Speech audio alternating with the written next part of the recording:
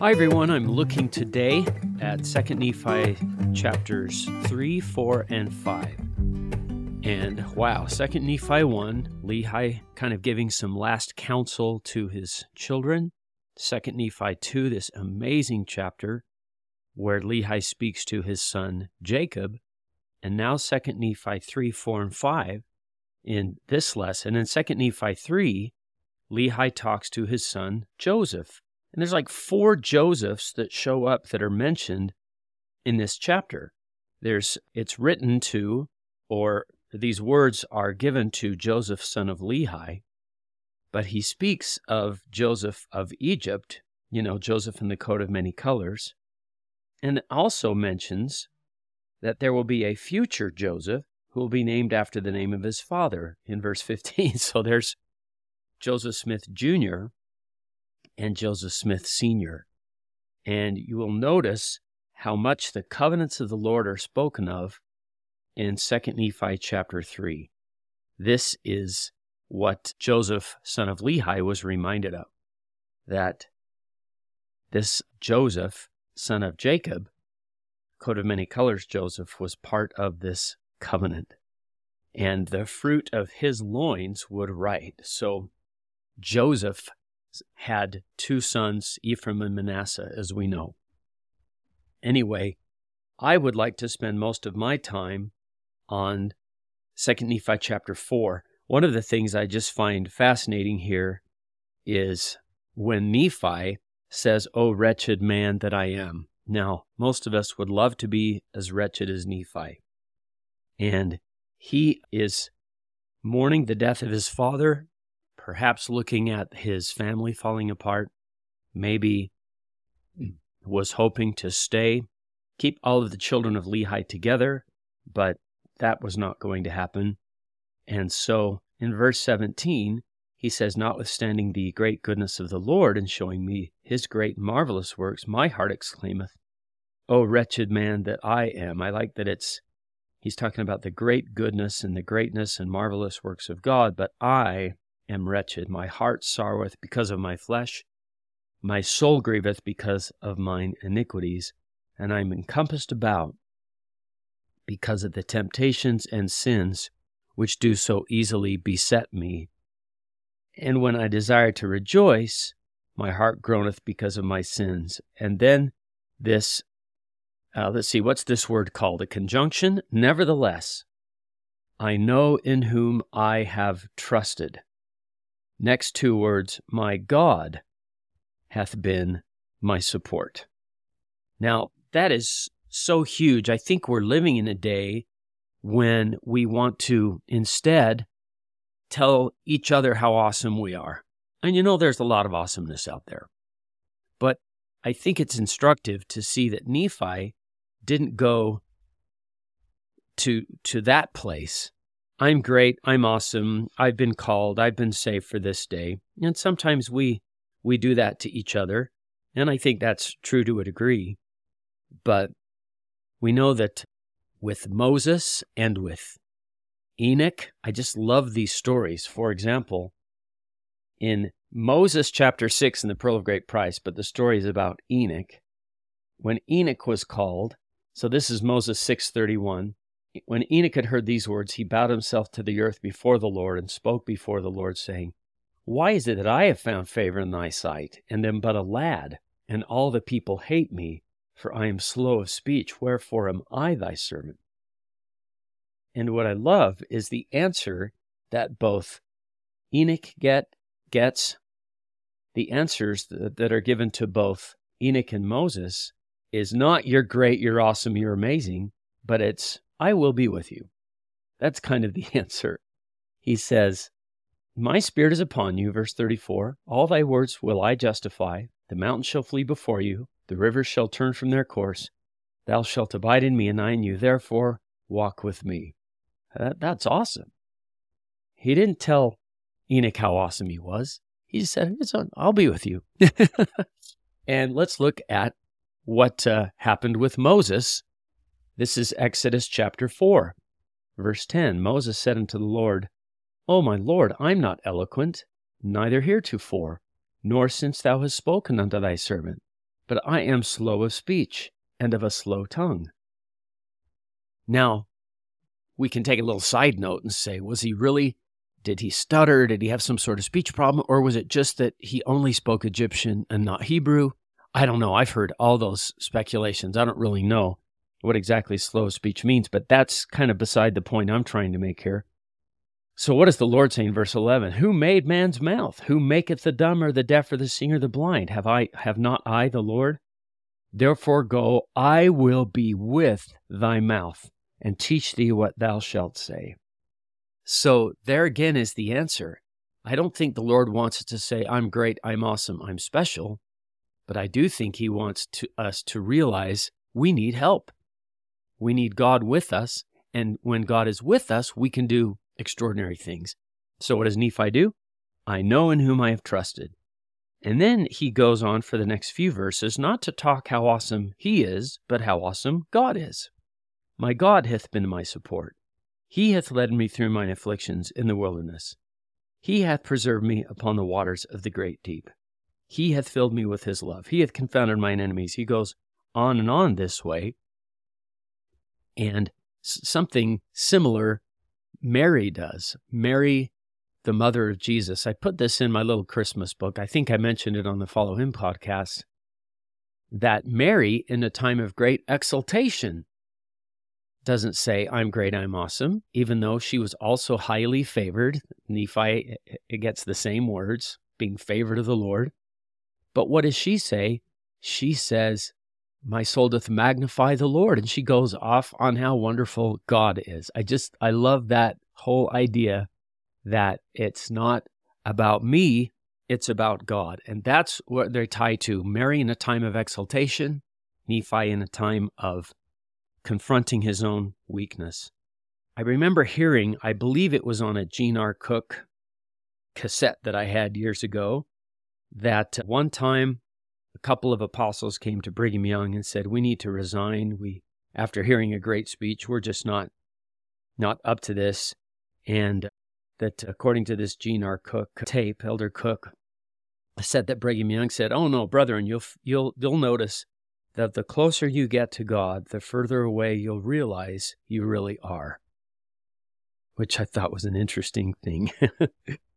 When we get closer to God, we sense our own weakness.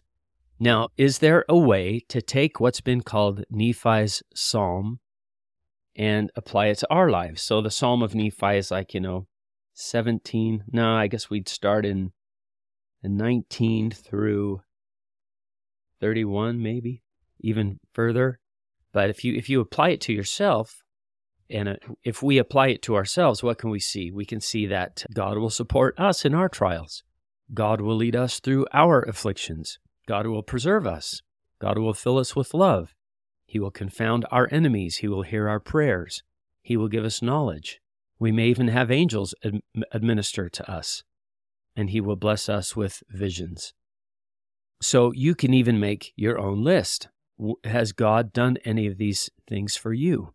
What has he done for you? It'd be a fun exercise to kind of make that list, because I'm amazed at how many of us, if we were to ask the question, have you felt or experienced miracles in your life? It's amazing how many of us raise our hands. Yeah, I have. And with me, I think about my brother that I donated a kidney to way back in 1990. They told our family, told him that 95% of new kidney recipients will have an episode of rejection in the first year. But we had a blessing from Elder Rex Pinniger. My brother David was working on a project for the church. He's an audio engineer. They wanted it immediately. And so we thought, oh, maybe he'll just heal him. But he didn't heal him. But he did tell him, your body will not reject the new element. That's the exact phrase he used. That's the one I remember from the blessing. And it didn't. In 25 years, no rejection. There were some other things, but there was not rejection of the kidney. And he got a new one after mine wore out after 25 years. But That's just one that I can mention. Every one of us, I think, can look around and say, yeah, I've seen these kinds of things that Nephi described in my own life. Well, in 2 Nephi chapter 5, there's just a couple of phrases that I really love. One of them is verse 17. It came to pass that I, Nephi, did cause my people to be industrious and to labor with their hands. One of the tapes that I did, well, actually it was a CD, I think, for Deseret Book many years ago, was called Farm Wisdom for City Folks. And if you have the Bookshelf Plus app, the Deseret Book, then you have it for free. I have that Bookshelf app. I have hundreds of books from Deseret Book on there. It seems after a few years they make them free, but you have to have the app. And the app is like $10 a month, or if you're a Deseret Book Platinum, it's $7 a month or something like that. So I have that, or you maybe could find that Farm Wisdom on eBay or whatever if you want it. But I did cause my people to be industrious. I just think that's interesting that was kind of like job one. Let's get to work. And then they decided to build a temple in verse 16. Before this, they'd been living in tents, and now they're making more permanent structures. I mean, you could imagine that Nephi could have said, I did cause my people to relax, or I did cause my people to rest from their labors. But instead, he says, I caused my people to be industrious. And why would he do that? Well, Elder John Longden quoted someone named Herndon. I know when you only have one name, they must be very famous. Herndon. Maybe he or she has a first name. And here's that interesting statement that Herndon, whoever that is, made. Satan selects his disciples when they are idle. Jesus selected his when they were busy at their work. That's very interesting. And I think that folks have a tendency to get in trouble when we have nothing to do. So the old proverb I learned from the musical, The Music Man, that we used to watch when we were kids, the idle brain is the devil's workshop, or the devil's playground, and the music man's, dancing around the pool table telling everybody that the pool table is going to ruin the town, and he has the solution: buy musical instruments and start a boys' band. You know that President Ezra Taft Benson was the Secretary of Agriculture under President Dwight D. Eisenhower. And President Benson made this interesting observation. And this is a long time ago. This is 1993. He said, today we are witnessing a trend in all countries, a trend away from the work ethic to the welfare ethic. To put it another way, you young people have no doubt heard some express that it is their right to be supported by another man's labor. That philosophy is wrong. It has proved the ruination of character in individuals and the downfall of nations. Now, you'll recall that right after Adam and Eve fell, this interesting phrase, by the sweat of your face shall you eat bread. It's not by the sweat of other people's face that you eat bread. It's by the sweat of your face will you eat bread. And what an interesting idea of going from a work ethic to a welfare ethic. Everybody take care of me. And he spoke that it ruined President Benson character and the downfall of nations. Another thing I want to mention that I just love is 2 Nephi chapter 5, verse 27. We lived after the manner of happiness. Happiness is not a destination. It's a way of life. It's a mode of travel.